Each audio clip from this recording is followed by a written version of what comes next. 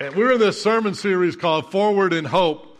And as I studied, I basically in the last couple of weeks, I've read virtually every verse in the Bible on hope. And that's kind of one of the ways when I'm starting in a series and all, I just want to read everything there is on that topic. And I was drawn to a passage that gives us the way to move forward in hope. So I'm preaching a message today entitled, How to Move Forward in Hope. Now, the hope I'm talking about today is not just hope for stuff, hope for things, hope for something good to happen in your life. I mean, that's hope, and that's fine. But I'm talking about something way bigger and way deeper than that today.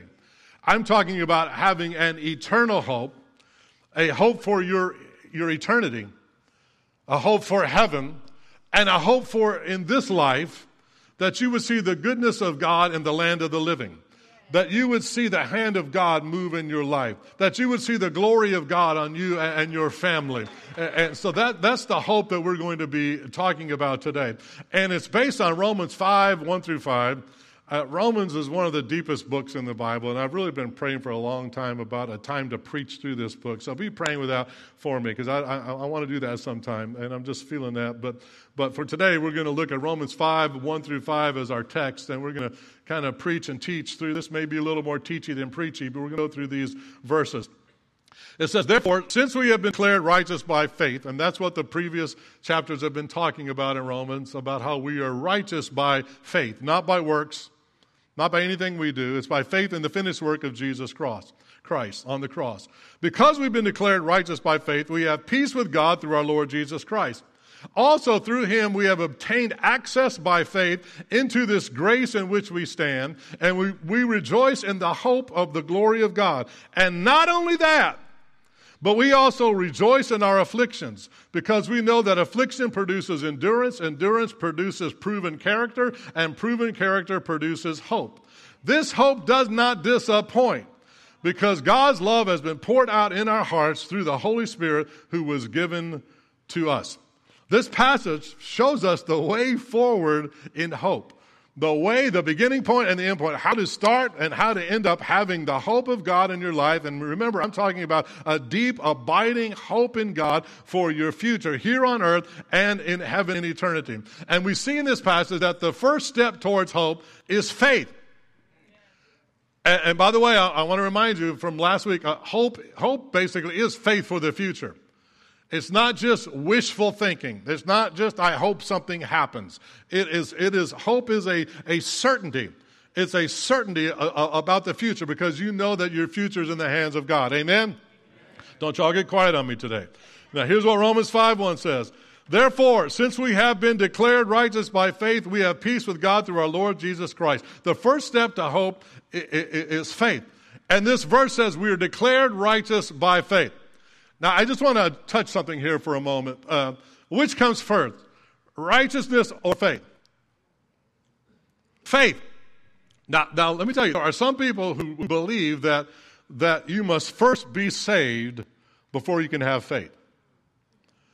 It's called Reformed theology or Calvinist theology, and they tend to believe that faith is a work that people do, and so you cannot do any works to be saved, and so you got to be saved before you can have faith. But the Bible clearly differentiates between faith and works. In fact, it says in Ephesians, Paul said, you're saved by grace through faith, not of works. The Bible differentiates, faith is not considered a work. But so the Bible clearly teaches that faith comes first. In fact, some verses would not make sense unless you believe that. The Bible clearly teaches us faith comes first. John 3:15, I'll just give you a few examples. Everyone who believes in Jesus will have eternal life.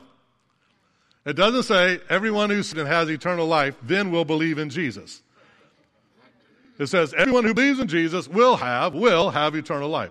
Romans 10:9, if you confess with your mouth Jesus is Lord and believe in your heart that God raised him from the dead, you will be saved. It doesn't say if you're saved, then you'll be able to confess Jesus as Lord, and then you will be able to believe in your heart. No, the confession and the faith comes first, then the salvation. John 1:2, to all who received him, to those who believed in his name, he gave the right to become children of God. He didn't say, to those who become children of God, then he gives a right to believe. I want you to get this. I could go on and on and on with many verses in the Bible like this, but the Bible is clear. Faith comes first. Faith comes before salvation. Actually, faith comes before anything with God. Hebrews 11:6 says, without faith, it's impossible to please God. For he who comes to God must believe that he is, and he's a rewarder of those who diligently seek him. That's what he goes on to say. James says, if you're in doubt and you don't have faith, if you're double-minded, he says, don't think that you're going to receive anything from God. You read it, it's in James 1. Without faith, he said, you're not going to receive it. Faith is the starting point of receiving anything from God, including hope. And when you do have faith in Jesus Christ, that results in the second step towards hope. That results in being born again. When you have faith in Jesus Christ, then you are born again, and then you are declared righteous by God. That means you are forgiven. That means you are justified. Righteous means to be made right, to be right with God. Listen to me. You listening? You can do nothing to make yourself right with God. You can do nothing but good every second of every minute, of every hour, of every day, of every month, of every year of your life, and none of that will make you right with God. Jesus, see, your righteousness, Paul, the apostle, who wrote 2/3 of the New Testament, an amazing man who I don't think any of us would say, well, hey, I'm more righteous than that guy. He says, I don't want to stand before God someday having a righteousness that is my own. You think you can, a lot of people in the world say, oh, I'm good with God. I'm all right. I'm a good guy. I didn't kill nobody. I didn't murder. Oh, thank the Lord for not killing nobody. I mean, that ought to get you into heaven. So many people are counting on their good works. Well, how good is good enough? Well, the Bible gives us a standard. We all sin and fallen short of the glory of God. And Jesus is the standard. Jesus is the outshining of the glory of God on this planet. He's the one where we've seen the glory of God. He's the standard. I don't think anybody's going to stand up and say, well, I'm as good as him. Well, the Bible says that your righteousness has to be as good as his. You can never attain that on your own. You only get that through faith in believing that he who knew no sin became sin, that you might become the righteousness of God in Christ. And you'll never have any hope until you understand that, until you're right with God through faith in Jesus Christ. Remember Ephesians 2:12, we talked about it last week. You lived previously in this world without God and without hope. People who are without God are without hope. But as we saw last week, when you're born again, Peter said you are born into a living hope. That's because Romans 5:1 says, therefore, since we have been declared righteous by faith, we have peace with God through our Lord Jesus Christ. It's the third thing I want you to see. When you're right with God, you have peace. Amen. When you have faith, you're made righteous with God. When you're righteous with God, then you have peace with God. Listen, this doesn't mean you make peace with God. I don't know how many times I've heard movies and heard people say, well, somebody was dying and they died, and they say, well, I hope they made peace with God. You don't make peace with God. You receive the peace of God through faith in the finished work of our Lord and Savior Jesus Christ. Hope is totally dependent upon faith. Hope is totally dependent upon faith in Christ making you righteous, and the peace that results from being made righteous with God. As a consequence of being justified by faith, we have peace with God. And this peace with God is not just an inner calm and tranquility. Listen, it's not just calm and tranquility, it's ceasing of hostilities. Pastor Joe, what do you mean by that? Well, Romans 8:6-8 says, the mind of sinful man is death, and the mind controlled by the Spirit is life, but the mind controlled by the Spirit is life and peace. The sinful mind is hostile to God. It does not submit to God's law. Listen, nor can it do so. Those controlled by the sinful nature cannot please God. That's our condition before we're born again, hostile to God. Most people wouldn't think they're hostile to God. They think they're okay with God. But they're going their own way rather than God's way. They're doing their own thing rather than God's thing. They're doing their will rather than God's will. They're not submitting to God. They're actually in rebellion to God, going their own way, but they think they're okay with God. But thank God Colossians 1:21 and 23 says, once you were alienated from God and were enemies in your mind because of your evil behavior. But now he has reconciled you by Christ's physical body through death to present you holy in his sight, without blemish and free from accusation. Is anybody glad about that? If you continue in your faith, established and firm, not moved from the hope, not moved from that hope held out in the gospel, not moved from hope. Not move from it, but moving forward. That's what we're talking about, how to move forward in hope. And notice that before we're saved, we're enemies in our own minds because of our sinful behavior. We once lived with this sense of guilt and this terror of hell. Some of you remember those days when you heard about hell and it just terrified you. And as a result, you had no peace. Isaiah 48:22 says, there is no peace, says the Lord, for the wicked.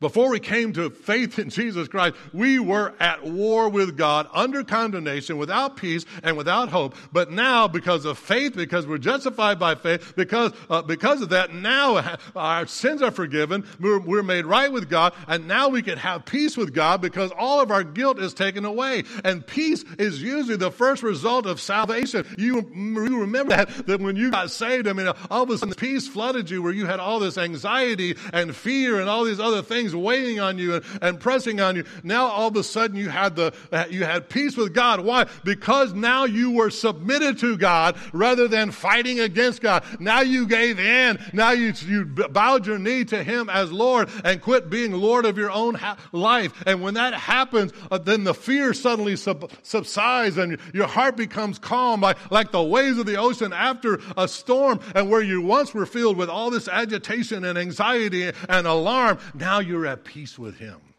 It's a glorious thing, having peace with God.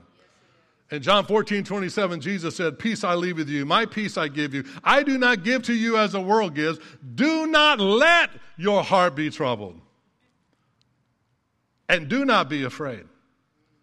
A lot of us let our hearts be troubled. Every little thing comes along, it troubles us. But Jesus is saying, you know what, you can get to a place where you don't let that happen. The first step towards moving forward in hope, is to place your faith in Jesus Christ. Then to be born again because of that, and then receive his peace that the world didn't give you and the world can't take away. Because of the cross of Christ, now you have peace with God, and you stand in the presence of God guiltless, uncondemned, without accusation, without condemnation. You stand before him righteous. This is a reason for hope. This is a reason to move forward to hope. And until you can stand in righteousness, you'll never have hope. And you won't have peace because you'll always trying to be working for it. Look, I'm trying to help somebody out today who is in this rat race of trying to work to get that peace. Peace comes from faith in the finished work of Jesus Christ. And you got to learn to stand in faith. And not only that, you got to learn to stand in grace. In fact, that's the fourth thing here. Standing in grace results in hope.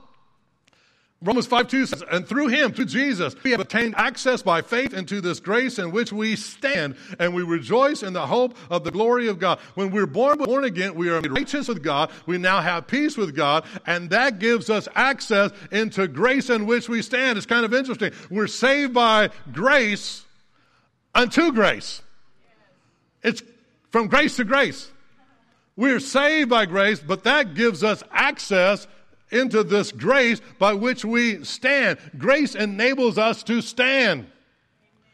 And the word access here means entrance to a king through the favor of another. It's like if there's a child of a king, they can have access to the father's presence no matter what. I heard a story about back when Abraham Lincoln was in the White House. You know, people could go to the White House in those days, and you could sit around and wait until the president has time and talk to him. They had to wait here to see Mr. Lincoln today, and get in line, take a number.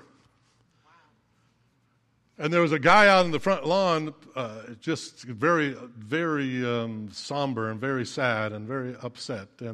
And this little kid came up to him and says, what's the matter? And he said, well, I've been trying to get in to see the president, and those soldiers won't let me in the door. And I've had this property, and during the war, somehow my family's property got taken from me, and nobody listened to me on getting it back, and I want to appeal to the president. And this little kid says, okay, follow me. This little kid goes up to that door where the soldiers are standing there, and all of a sudden the soldiers at her attention. They hold the door open, and the kid walks in, and that guy walks in, and the kid says, let this man through. Yes, sir. Man goes through, up to Abraham Lincoln's office, goes right in, says, Daddy, this man needs to talk to you.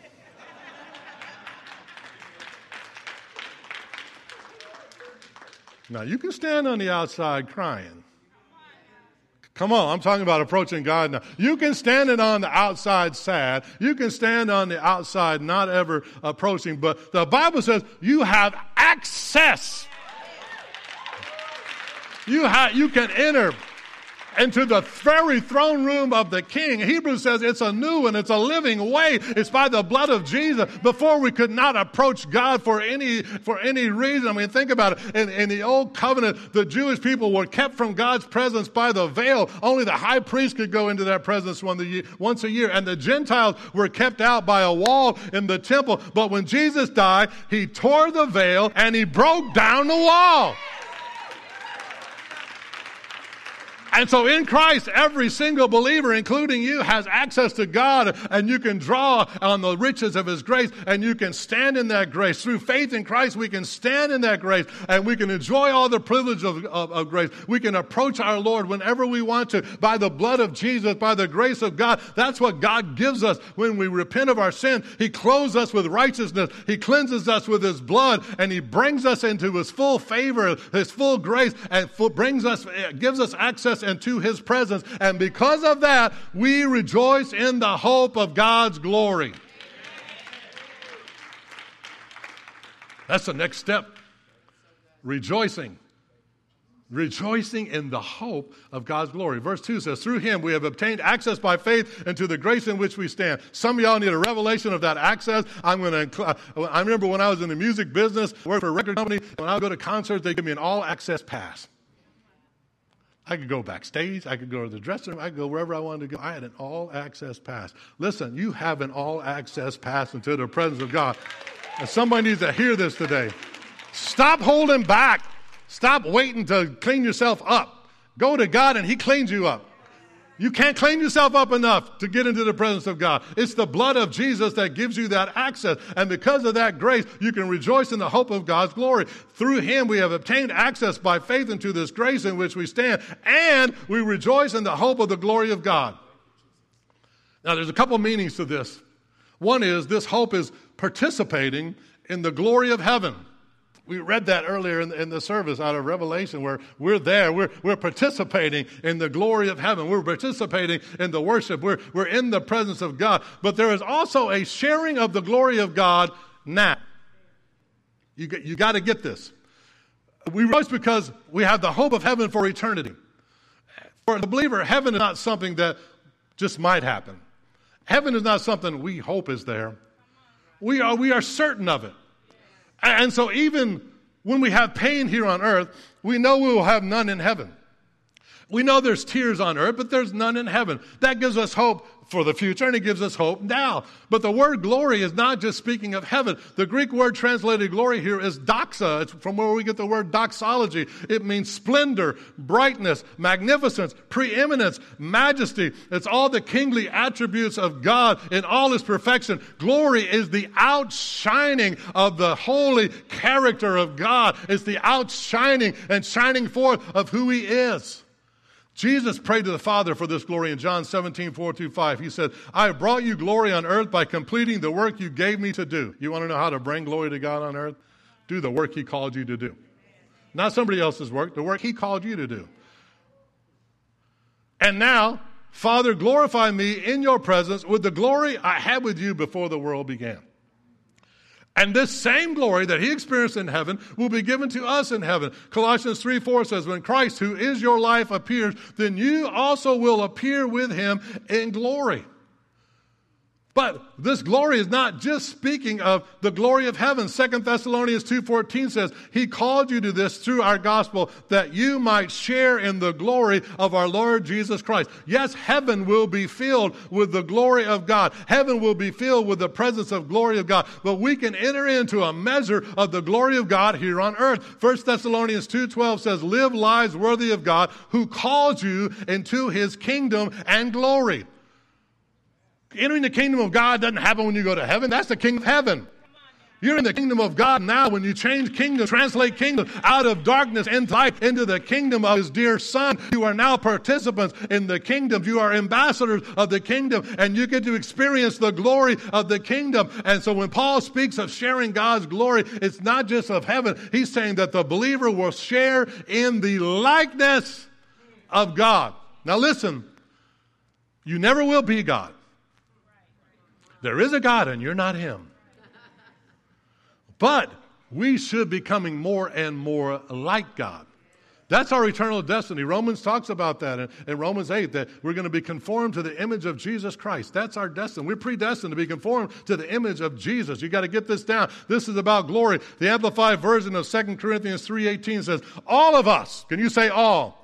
All of us, this is including you, with unveiled face, not hiding anything, beholding a mirror the glory of the Lord, are constantly being transformed, constantly, into His own image, His very image, from glory to glory, from doxa to doxa, to an ever-increasing splendor, and from one degree of glory to another by the Spirit of the Lord. That hope of glory we rejoice in is in heaven, but not just heaven. We are rejoicing in the fact that God is making us more like Him every single day from glory to glory. Can you rejoice in the glory of the hope of the glory of heaven? And can you rejoice in the hope of being changed by His glory in the here and now? Can you rejoice in both of those things? It's here and not yet. It's both. You got to hold those in tension. In tension. Now, the next step to hope is a really, really, really big one. Well, they're all big. But Romans 5:3-4 says, you getting this? Is this all right? You getting this? Okay. Not only that. Okay, he said we rejoice in the hope of heaven, right? Isn't that what we just said? Not only that. You mean there's more? Yeah, there's more. Woo! This is going to be really good. But wait, there's more. I preached a sermon on that one time. Not only that, not only do we rejoice in the glory of God, but we also rejoice in our afflictions.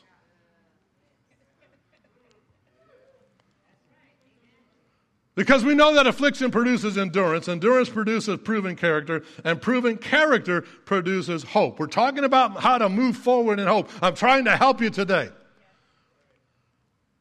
Not only do we rejoice in the hope of glory, but number 6, to have hope, you must rejoice in afflictions. Now, wait a minute. This kind of seems like bait and switch to me. You get me all excited about the glory of heaven and the glory of God and the glory of becoming like Christ. And now you're talking about rejoicing in afflictions, glorying in troubles. I mean, the Bible tells us to rejoice in times of prosperity and health. But Paul is telling us to rejoice in afflictions. What are afflictions? Well, the Greek word literally means pressure. And different Bible translations translate the word as suffering, tribulation, problems, and trials. But specifically, you got to get this, specifically, it's referring to trials and persecutions we endure as Christians. He's not talking about getting sick or any of that. I mean, he's talking about the trials and persecutions you go in through your faith. Now, we haven't experienced a lot of that in this nation, but let me tell you, it's coming. Get ready. One of the things I've got to do as your pastor is to prepare you. We are living in the end times. Read about the signs of the times. And there is persecution. It's happening all around the world right now. Christians are getting killed all over this planet. We have been saved from that in this nation, and I pray we continue to be so, and I pray that God would move in our nation. I pray that we would have godly sorrow for our sin. I pray for revival in the United States of America.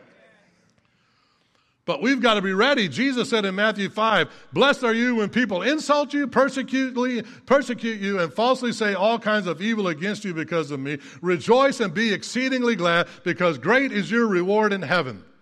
The Bible teaches that trouble will come in a Christian's life. Being saved does not exempt you from problems. In fact, listen, it causes you some problems and some pressures. And it's going to be more so in the future. Naming the name of Christ, saying I'm a Christian. There's been no cause for that in this nation, but there's coming a time when it will be. Jesus said in John 16, in the world you have tribulation and trials and distress and frustration, but be of good cheer, take courage, be confident, for I have overcome the world. I have deprived it of its power to harm you and have conquered it for you. That's what Jesus has done for us. And it's his power that enables us to rejoice in times of trouble. And here's another thing that helps. Knowing the purpose of the trouble. The Bible is not teaching us here to rejoice because of trouble. It teaches us to rejoice because of the beneficial effect it would have on our lives. These things are working in us an eternal weight of glory. They are helping conform us to Jesus Christ. And only when we understand that can we rejoice in what we're going through. To rejoice in these tribulations does not merely mean to rejoice when they happen, but rejoice because of what they result in our life. What they result in our life. Listen, this ability to rejoice in times of persecution and afflictions, it doesn't come naturally. It requires a supernatural grace of God supplied by the Holy Spirit. May God give us eyes open to the fact that the pressures of life are meant to work for us, not against us. How do they do that? Paul goes on to tell us in Romans 5, 3-4.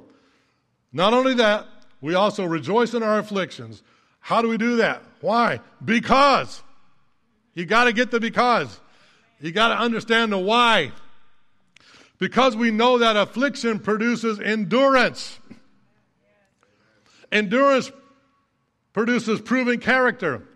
And proven character produces hope. This passage shows us the further and final progression towards hope. It's one thing to endure tribulation without complaint. It's another to rejoice in it. We can only rejoice in tribulation, the persecution, when we have a reason to. And Paul gives us the reason here. Because of the end result, resulting in rejoicing in affliction produces endurance, which produces character, which produces hope. Let's look at those real quick. Affliction produces endurance. The Greek word here for endurance is hupomone. And it literally means to remain under. To remain under. To remain under the pressure. To be patient. To endure without giving up or without giving in. God intends for pressure to make us patient. Man, if there's any time in life that we need patience, it is now. You better get you some patience. You know what happens when you pray for patience, don't you? You end up in line at the DMV. You end up in line waiting for your driver's license. You end up in line making a grocery store. I don't know how you are, but I always make poor line choices. This line looks shorter. 15 minutes, I'm like, 17 people went through this other line.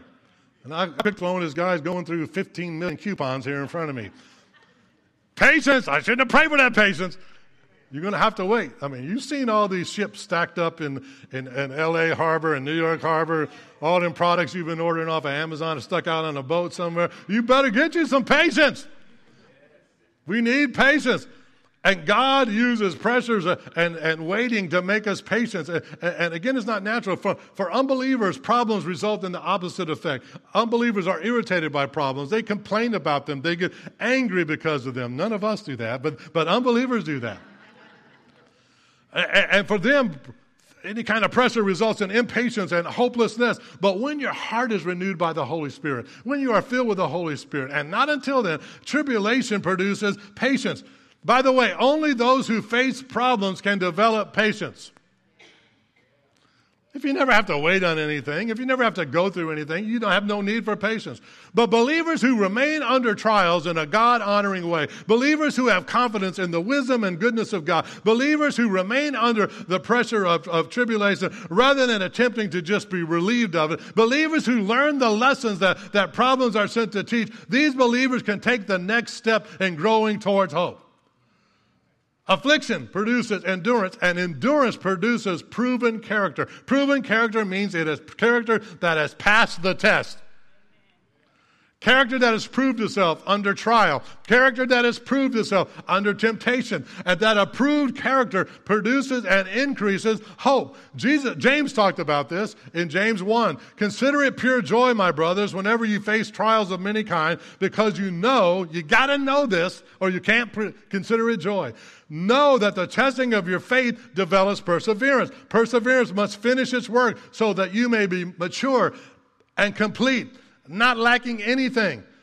It takes perseverance and endurance to mature. It doesn't happen. There is no instant growth. There is no instant maturity. It's day by day, glory to glory. It's a faith to faith. It's an incremental thing. And James tells us to rejoice in trials because of the results of tested faith. It produces maturity in us. That's another way of saying proven character. And you might think you have good character, but can you prove it? How do you respond to prolonged problems and pressure? Do you rejoice in times of trouble? Do you remain under pressure without blowing up or caving in? Do you exhibit the fruit of the Spirit in your daily life? Love, joy, peace, gentleness, self-control. All those things. Are they in your daily life? Are you becoming more and more like Jesus? That's what proven character looks like. And the Bible says, lastly, in this passage, that proven character produces hope. That's an amazing thing. Romans 5:5 says this about that hope. This hope does not disappoint because God's love has been poured out in our hearts through the Holy Spirit who was given to us. Hope does not disappoint because we know that God loves us no matter what. Because we stand in His grace, we were made righteous by His grace. It's all because of the love of God and the grace of God, and because of the Holy Spirit in our lives. Love and the Spirit always go together because it's the Holy Spirit who floods the heart with God's love and with the assurance of God's love. If you don't have the assurance of God's love, you'll never have hope. If you're always wondering every day, does God love me today? I don't think God loves me today. I've been a bad boy today. God doesn't love me today. God's love for you never changes. You've got to get to the point where you can stand in faith and stand in grace and stand in assurance of the love of God. All our hope rests on that assurance of God's love. That hope will never disappoint. When we hope for something and we don't obtain it, we're conscious of disappointment. But Christian hope, the Bible says, is certain. It will not disappoint because what we hope for, we will obtain. How do we know that? Because the reality of God's love for us. We have that love in our heart. We have that love in our life. We have our faith in the love of God, and that gives us the assurance and the guarantee that our hope in God and our promise of God is our hope is not misplaced and it will not fail. And so I want to encourage you today as I close, wherever you are in this process of moving forward in hope. I want to encourage you, first of all, this is a process, not an event. It's not just like you're going to step into it all at once. You saw these 9 things that Romans here mentioned. Hope begins with faith. And when we exercise faith in Jesus, we are saved, we are justified. Maybe you've never placed your faith in Jesus Christ. Maybe you've never been born again. Today is a day of salvation. That is a starting point of hope. Without that, you have no hope. But that hope then grows when you grow in the grace of God and you experience the peace of God, when you begin to rejoice in the glory of God and rejoice even in afflictions and persecution. That persecution produces endurance. That endurance produces proven character, and that results in hope. And that hope will never disappoint you because the Father, the Son, and the Holy Spirit are all working together to move you forward in hope. Isn't that good? Romans 15:13. Listen to this. May the God of hope fill you with all joy and peace as you trust in Him. There's faith and hope together, so that you may overflow with hope by the power of the Holy Spirit. God is the God of hope. The Holy Spirit overflows us with hope. And Colossians 1:27 says, Christ in you is the hope of glory. God is the God of hope. The Holy Spirit overflows you with hope. And Christ in you is the hope of glory. Because of Christ, you have the hope of heaven, where there'll be no pain and no tears, no sin, no injustice, no Satan, no problems, no waiting, no lines, no COVID, none of that. No sickness, no grief, no death, no disability, no deafness, no blindness, no diabetes, no cancer, no heart attack, no toothaches, no joint pain, no pain at all.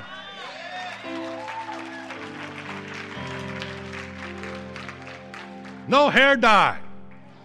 No hair extensions. Don't need none of that stuff. We're all going to be perfect. And not only do we have hope for heaven, but because of Christ, we have the hope of today being changed into his image day by day from glory to glory. I wonder, can you rejoice today? Can you rejoice in the hope of heaven? Can you rejoice in the hope of glory? It will never disappoint you. And can you rejoice in your troubles, in your afflictions, in your persecutions, in your pressure? That's how you move forward in hope. In fact, I want you to take a step in moving forward in hope. Right now, let's all stand together. We're closing the service. I want you to stand, and for just a minute here, we're going to rejoice. Wherever you're at, whatever you're going through, you may be in an awesome time. Hey, rejoice in the glory. Isn't that good? Rejoice in that glory. You might be in a tough time. You might be in a time of affliction or persecution or pressure. Hey, rejoice in that, because this is the way to move forward in hope. So I want you to just take a minute. I want you to clap your hands. I want you to thank God. I want you to bless God. I want you to rejoice in God. I want you to say, Lord, I thank you. Lord, I give you glory. I give you honor. I worship you. I rejoice in you. Even what I'm going through, I rejoice in you because you are good. You are good all the time. God, you are good yesterday, today, and forever. And you are working all things out for my good. I hope in you. My hope is in you. My hope is in you. Move us forward in hope, Lord, I pray. In Jesus' name. Woo! Hallelujah. I love the Word of God. I love you, and I love preaching the Word of God to you, and I pray you receive from the Lord today. If you're watching online and you gave your heart to Jesus today, you can just put a comment there in the comments, hashtag my decision. I'm going to ask our prayer team to come down. If you're here today and you've never given your heart to Jesus Christ, we'd love to pray with you for you to receive Jesus as your Lord and Savior. If you need to be baptized in the Holy Spirit, if you need healing, if you need patience, if you're going through a tough time and you want somebody to agree with you in prayer, if you need to pray for somebody else, whatever the need is, we want to pray with you and see the hand of God move in your life. I love you so much. So glad you're here.